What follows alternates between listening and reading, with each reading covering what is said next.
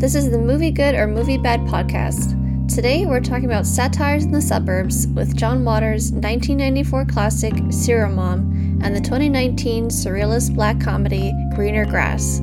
While James is not outright spoiling these films, various plot points and themes will be shared that most would consider spoilers. Here's your host, James Willey. Hey Haley, thank you for that amazing intro. If you didn't know, my name is James, and this is the Movie Good or Movie Bad podcast. I greatly appreciate you all being here. This feels like a long time coming. Whether you're someone who knows me in my personal life, somebody who knows me on TikTok, Letterboxd, I feel like this is the natural kind of culmination of everything in terms of my internet presence and talking about movies. So I greatly appreciate that you all kind of are just in presence for that here.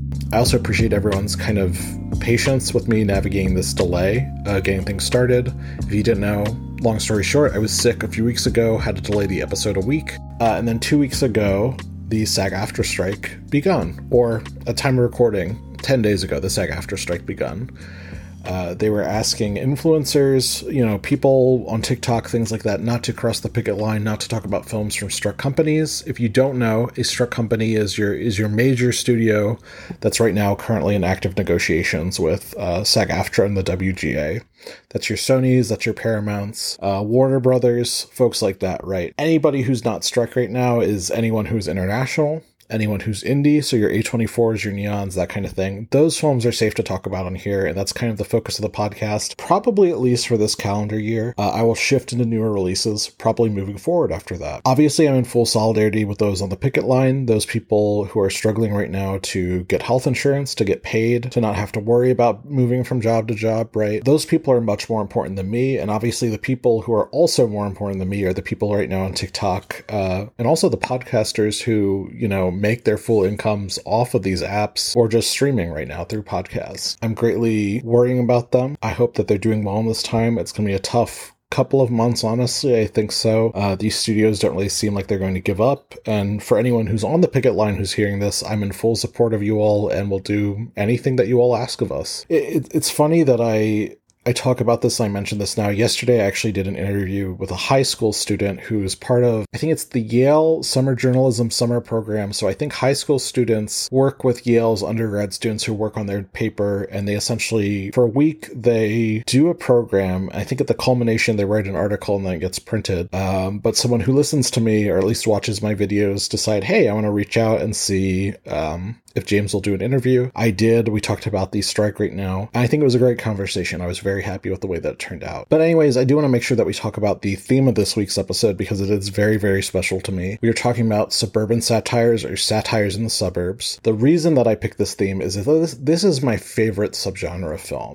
I don't think there's I miss maybe my favorite theme in film. I guess there's not one genre that's associated with it. Sometimes it's absurdist humor, sometimes it's drama, sometimes it's horror. I think all those things fit into this category. But I think all throughout our lives, if you live in the United States, you're fed lies about the American dream and what is capable for you in this country, especially as people of color, especially with, as a person who is the child of at least one immigrant, right? You're told all these things and they're not exactly possible, and you don't realize that until much later. And I think the white suburb is the most perfect presentation of that we get in media. It's this very pristine, very perfect, very kind of tight inside the box kind of presentation of what America is like. And whenever we tap on that and kind of crack that shell a little bit or dig a little bit deeper, we kind of see all these flaws and we see all these things that aren't really working. And it leads to horror, it leads to comedy, it leads to all these other feelings. And I think, so the suburban satire really taps into that, and I think it really does something for me personally. There's so many films in the genre that I love, and when I thought about the two films that could best represent this, I thought about Serial Mom and I thought about Greener Grass. Obviously, Serial Mom is a 1994 John Waters film. It's a bit older, not an old film by any means, but certainly one of the older examples that I think of when I think about the genre. I think Greener Grass is one of the more recent examples I think of. Now, I will say that Serial Mom is a lot easier to follow in its presentation. I think it's easier to just follow, period, right? It's probably one of the more normal films I think John Waters has made. Much love to John. I've met him before. He's fantastic, by the way. If you're not familiar with Serial Mom, the synopsis says, a picture-perfect middle-class family is shocked when they find out that one of their neighbors is receiving obscene phone calls. The mom takes slights against her family very personally. It turns out she is indeed the one harassing the neighbor. As other slights befall her beloved family, the body counts begin to increase, which I feel like is a very accurate look at what the film is. But I think there's something about there's an absurdity to the humor, but I think everything else underneath that is very kind of, it fits in that box, that Suburban box, right? I think some of the shock comes from who he cast in the film. Like, you have Kathleen Turner, you have Sam Waterston, who probably people best know from Law & Order at this point. You have Matthew Lillard in his debut role, or one of his debut roles. He calls this his debut. I know he did one other film before this. You have Ricky Lake, who's probably best known for being in Hairspray, another John Waters film. And everyone in this picture does not seem like they do a John Waters film. They don't seem like they're camp at all, and they perfectly fit into this camp image that John Waters has, and this critique that he has of this perfect suburban life, because it doesn't exist, right? Regardless of people trying to push this image, it's not a real thing. It's never been real. You can question it, right? And I think the other thing that really strikes me about this film, it comes out in 1994. It comes out before the O.J. Simpson trial. And the reason that I mention this is that there's a scene in the film where Kathleen Turner is on the run from the police, but it's a very slow, like, she's driving the speed limit car chase, and she's trying to get away from them. And it parallels the O.J. Simpson car chase so much. And there's actually a special feature on the Blu-ray where, I forget who it was, it might have been the casting director reached out to John Waters and was like, hey, do you see what's happening on TV right now with this O.J. Simpson trial? Or not the trial, the car chase. He's like, oh my God, we filmed this months ago. Serial Mom's not even out yet. I think the other thing that it really taps into that I think is really not apparent until now, until like the 2023, is this deep fascination with true crime. Now, true crime has been something that people have fixated on for a very long time, way before, more recent years. But I feel like there was a real spike and boom that happened in like the late 2010s, or I guess maybe from the early 2010s until now. I feel like we've had some more conversations based on the television and TV or the television and films that have come out recently. But still, people are very much focused on true crime and still consuming it regardless of that criticism. There's a scene in the film where I said that there's going to be spoilers for at least some of the bits of the film. That I think that's the only way to talk about them. But there's a scene where there's an opportunity for Serial Mom merchandise. Like, Kathleen Turner's character is known by the media as Serial Mom, not just as like a persona for this serial killer, but like, no, she is really known as the Serial Mom. That's not something that people question. And her kids are selling t-shirts with her face and name on it and kind of glorifying her. And people are just eating the shit up and buying it all, right? It feels so real to everything happening now, right? Not to say maybe not as blatantly or as absurdly, but it does feel very real to, I think, the way that people consume true crime now. Like, someone would wear a Ted Bundy shirt, someone would wear a Jeffrey Dahmer shirt. There's this really poignant scene where someone who is, I believe, the child of one of the victims of Serial Mom is really mad at her son, Matthew Lillard, and was like, what are you all doing? You're all protecting her, like, why would you do this? And as soon as he realizes, oh, you can sell my likeness and sell the rights to my story being told to the studios, he was like, oh, okay, I can do this and make money, and just completely sheds any of that aggression and sadness that he had at that point. I think that's so telling. It's so smart, and I think that's so underappreciated about this film, because this film did not have a really great reception when it first came out. Now, when people ask me where to start with John Waters, in case you're watching this podcast and haven't seen his films, I think he's a fantastic filmmaker, right? I think it's very important to start with, this is a great start. Serial Mom's fantastic.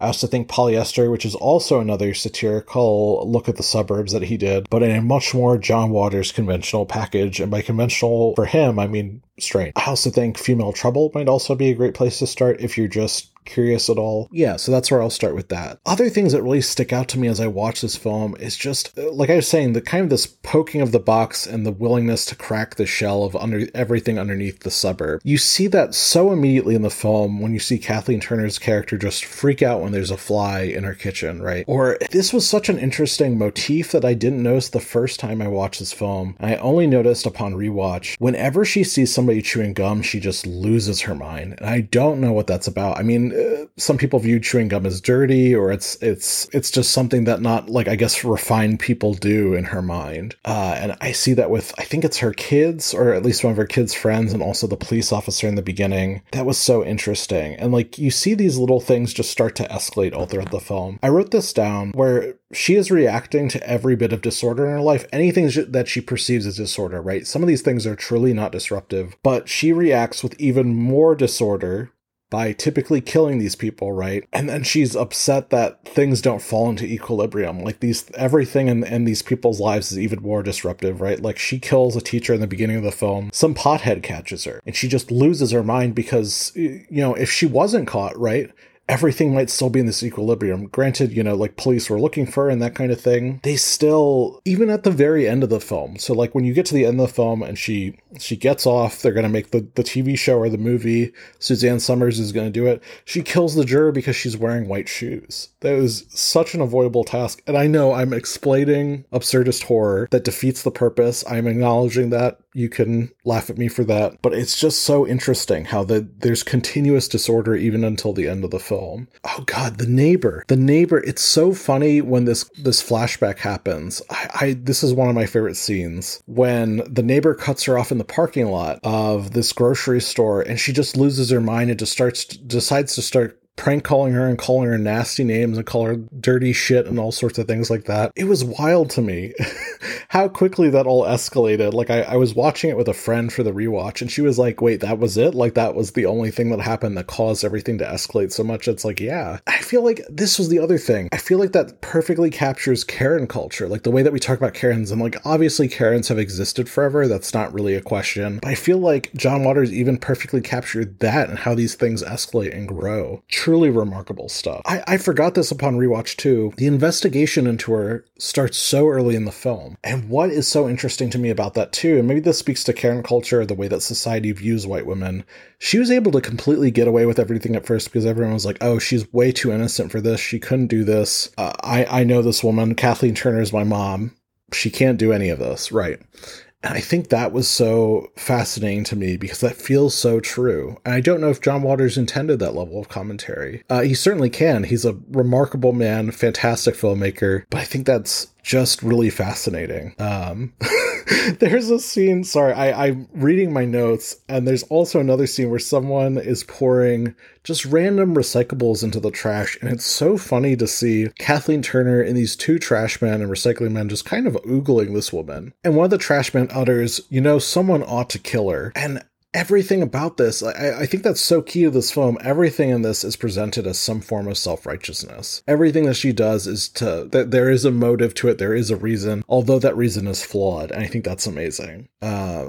I think the Wilhelm scream, so if you don't know this is like a stereotypical scream that you hear in like your Indiana Jones, your Star Wars, things like that. It's this really wild scream that you use. And the funniest use of this scream I've ever heard is in Serial Mom. It has to do with when someone catches her killing somebody and he just screams, and it's this guttural Wilhelm scream. I think it's one of the most amazing uses of editing I've ever seen in a comedy film. I don't know, I just think it's so remarkable. I mean, you could make a list of all the ridiculous things that she decides to do in order to kill any of these people. It all feels ridiculous and it feels absurd. And again, I'm exploring and explaining absurdist comedy, so it sounds ridiculous. But I do think that John Waters really taps into something so special here, and something that is so misunderstood, and I feel like this genre really taps into. Again, it's really funny to get back into this and watch this film in reflection, or watching this film and kind of knowing what we do in 2023, and recognize, did John Waters mention all this intentionally? How much of this, did he mean? How much did he not mean? Again, a genius, but so much of it feels so prophetic to where we are in 2023. I feel like you can only do that if you're making these films about the suburbs. It's such an untapped ground, right? And I feel like there's so much to do there, and I feel like Serial Mom is so foundational to that. I don't think Serial Mom is the film that digs the most at the suburb, but I think it's the one that's most willing to put a mirror up to it and say, look at all these things and how we're maintaining this system. And I think that's really brilliant. So now we will shift to a much less conventional and surrealist film, Greener Grass. If you're not familiar with Greener Grass, the synopsis says, suburban soccer moms find themselves constantly competing against each other in their personal lives as their kids settle their differences on the field. And I think that is so, so true. I think about suburban soccer culture, right? It goes back to this picture-perfect look at the Americana life. And at the soccer field, you can have your kids just duke it out. They can just fight each other. Although soccer is not a really big part of Greener Grass, I do think it is crucial to the critique and the commentary that's there. And, while I was debating if, John Waters was doing anything intentionally with Serial Mom, especially kind of knowing I'm looking at this with a completely different context than he did 30 years ago, I do think Greener Grass is very intentional in how it approaches its subject matter. I think this is a film that is deeply funny and also deeply uncomfortable. Like, there's so many moments where we're just staring at something and a scene lingers and a scene just kind of wavers over just people doing uncomfortable things. I think of the example of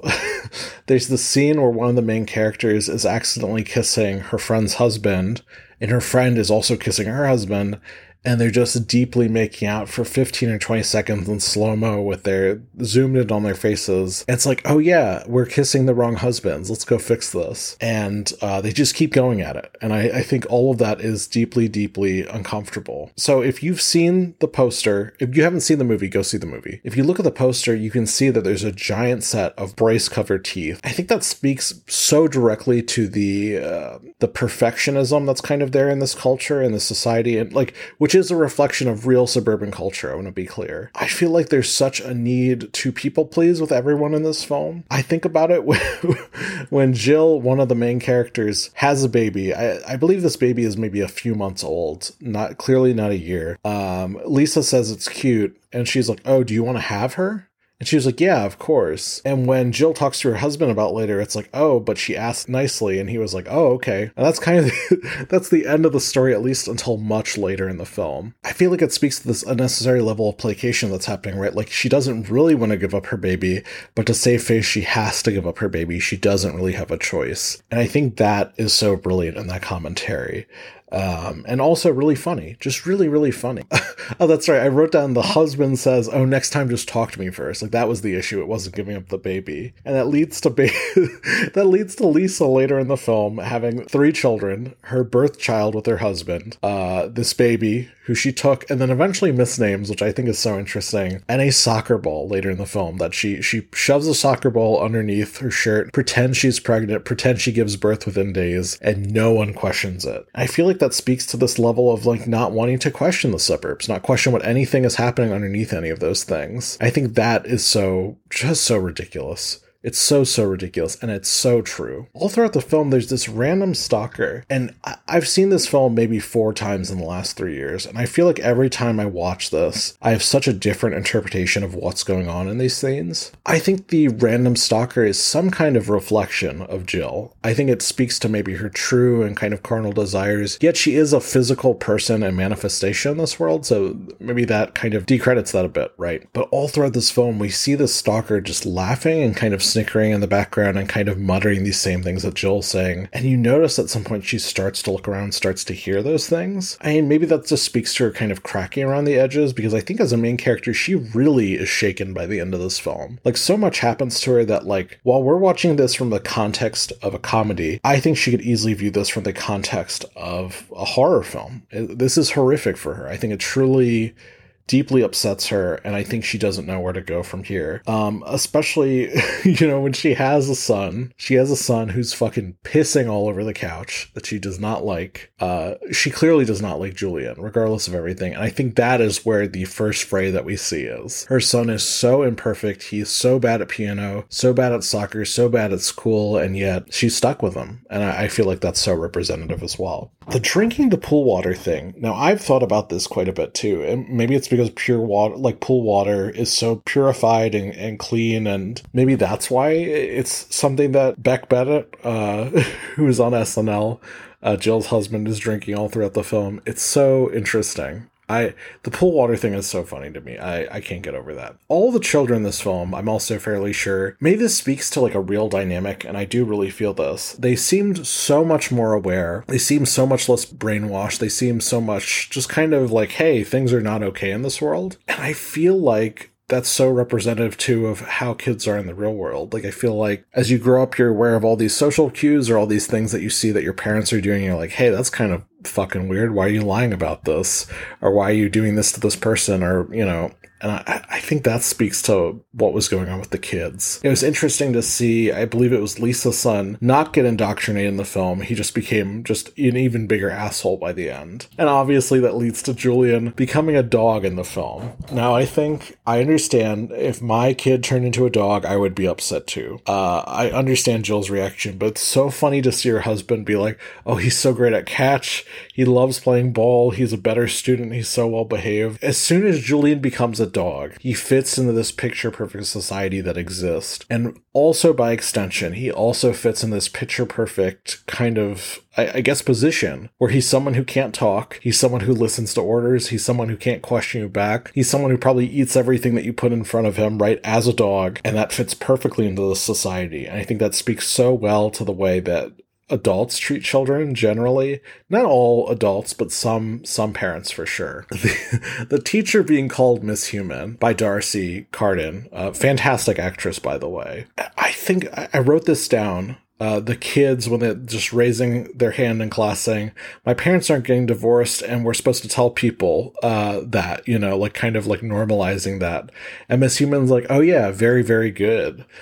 And there's all these things that Miss Human is having them do in the classroom, and all of them kind of center around, like, we need to have these very honest conversations about what's happening. I didn't view it as normalization, but I viewed it as, like, kind of reducing any of your emotions or feelings towards those things. And I thought that was quite remarkable as well. I think this film is very deep. I think comedies are very deep in general. There's so much commentary in this film that's, I think, very obvious. But I do think this film is genuinely deep. There is a comment, and it's something that Jill says to Julian about how he needs to try on the soccer team because everyone makes the all-star team. And I was like, hold on, wait a minute. And again, that speaks to like this whole culture with participation trophies and making sure everyone feels like they're at the top of this thing, the top of this ladder, the top of this game. And there's no room for like, hey, it's okay, you're just average at this. Have fun at this. Like, be imperfect, right? And I think that's much needed commentary. And I wish more people saw the film for that. There's so many allusions to colonization all throughout this film. I think this is like my biggest takeaway that I think about whenever I think about this film or watch this film. We first get this when they talk about the horse skeleton in the backyard. I was like, oh, that's really, really weird. And there's a whole conversation about how horses came to America and where they're from and how they're actually brought from Europe and that kind of thing. I was like, that feels like weirdly in-depth for this kind of film. And then by the end of the film, we see this graveyard that's underneath of the soccer field, right? And obviously, we get the final scene, which I do have a lot of reactions to. But it literally, the children were dancing on the graves or like kind of playing on the graves of the people before them. I felt like that was so profound. I find that so profound. And every time I watch that, it hits me a little bit differently. I think about that too with Jill at the end. So at the end, if you haven't seen the film, she's no longer with her husband. She decides to divorce him. And she kind of has this encounter with a stalker woman. It leads her to running away and finding a child and stealing them. More importantly, this child is a person of color, is a black girl, and she takes her. And she takes her and no one questions it when she comes back to the soccer game. Again, I feel like this is some kind of allusion to colonization and slavery. And I mean, granted, there's other black folks in the film. And granted, like, this is not a thought that I have fully thought out because I have such different reactions every time I watch it. But I do wonder if it's some kind of allusion to slavery or colonization in some kind of way. At least of breaking off her braces. I feel like that had a lot of deep meaning. Like, what does it mean to break free from this desire to be perfect? What does it mean to break free and give yourself a choice? We're going to shift to the hot take segment part of this podcast. I am running out of time. I do want to name that I want to share this person's response verbatim because I do think it's important. They asked to be anonymous, and not only that, they would not share with me who they are, so I have no idea which one of my followers this is. They shared, and I want to repeat this verbatim, I don't understand why people insist that sequels be original. We're here to see movie named 2. If you want to watch something original, then watch a standalone film. It drives me nuts. Now, I can't name Struck films as examples. When I first came up with this, wanted wanted to respond to this prompt, I had a bunch of examples. Can't name any of them, so I'll name this kind of generally. I think people have a right to ask for original films, especially when it comes to sequels. I think we're in an age where Hollywood films are so derivative, and this is not me shitting on writers or anybody involved, but it's what the studios want. But studio films are so derivative when it comes to sequels that people are just kind of like, oh, this is the same movie and over again. So there's like just a lack of interest. It's boredom. I think you can have those things carry it. Now, let me take that back for a second. I do think that you can have sequels that are not original, that are maybe not derivative, but have similar themes or have at least similar narrative beats or like a narrative rhythm to the first film, but it must be outstanding quality. I think people are willing to accept that sequel films are not original when they're of outstanding quality. When they're mediocre, I think the originality argument comes up a little bit more. I can think of some pretty solid examples, all from the 80s and 90s, but I feel like there was a slew of sequels that were, on paper, they look so different in presentation to their first film, but thematically, or at least narratively, they're all tackling the same beats, same rhythms. And in one of those cases, from one of those examples, I'm thinking of a science fiction franchise. The original film and the second film, while I don't see it as much, there are a lot of similarities, but people love them both because they're of outstanding quality. There's another set of films which will be much easier to identify, but they're both released in the 90s, where the second film was basically the exact same rhythm and same narrative of the first film, and the point where it completely undid the character arcs of the first film, and I think that's why people felt betrayed or disappointed. It was just kind of like, hey, like, what is any of this, right? This isn't I feel like I lost everything that I got from this first film, and I think that's where people feel betrayed. Like, it feels not too different, but it feels like you're retreading too similar ground. I think if you can make a sequel and it feels similar and you're treading different ground and it's of high quality, the originality is a non-issue. I actually don't think that most films are original. I think a lot of films derive a lot of things from, other pieces of art, other films, and I think that's completely okay. The thing that matters at the end of the day is quality. So I understand where this person is coming from, but I do not agree. I think I tend to not agree. I think films should be original if they're sequels. It just makes it more interesting. It makes it... Don't be so safe. I think the safety is what really bothers people. Yeah, so that's how I answer that. Well, everyone, I greatly appreciate you being here for the first episode of the podcast. Like I said, this has been a long time coming. I really love these two films. I'm glad that we could talk about them. If you listen to this podcast and you still haven't watched the films, I do highly suggest that you do if you love absurd comedy. We have a very fun theme planned for 2 weeks from now. Haley's going to share it during the closeout, but Haley, take us away. This has been the Movie Good or Movie Bad podcast, and we hope you enjoyed that episode. Next week, the theme is The Internet is Scary, and we're talking about We're All Going to the World's Fair and 2020's Host. Thank you to Josh Willey for providing art direction, and Miles Kennedy and Kyle Eve Townsend for the music of the podcast. Please support us on Patreon, where you can see episodes a week early. Thanks for listening.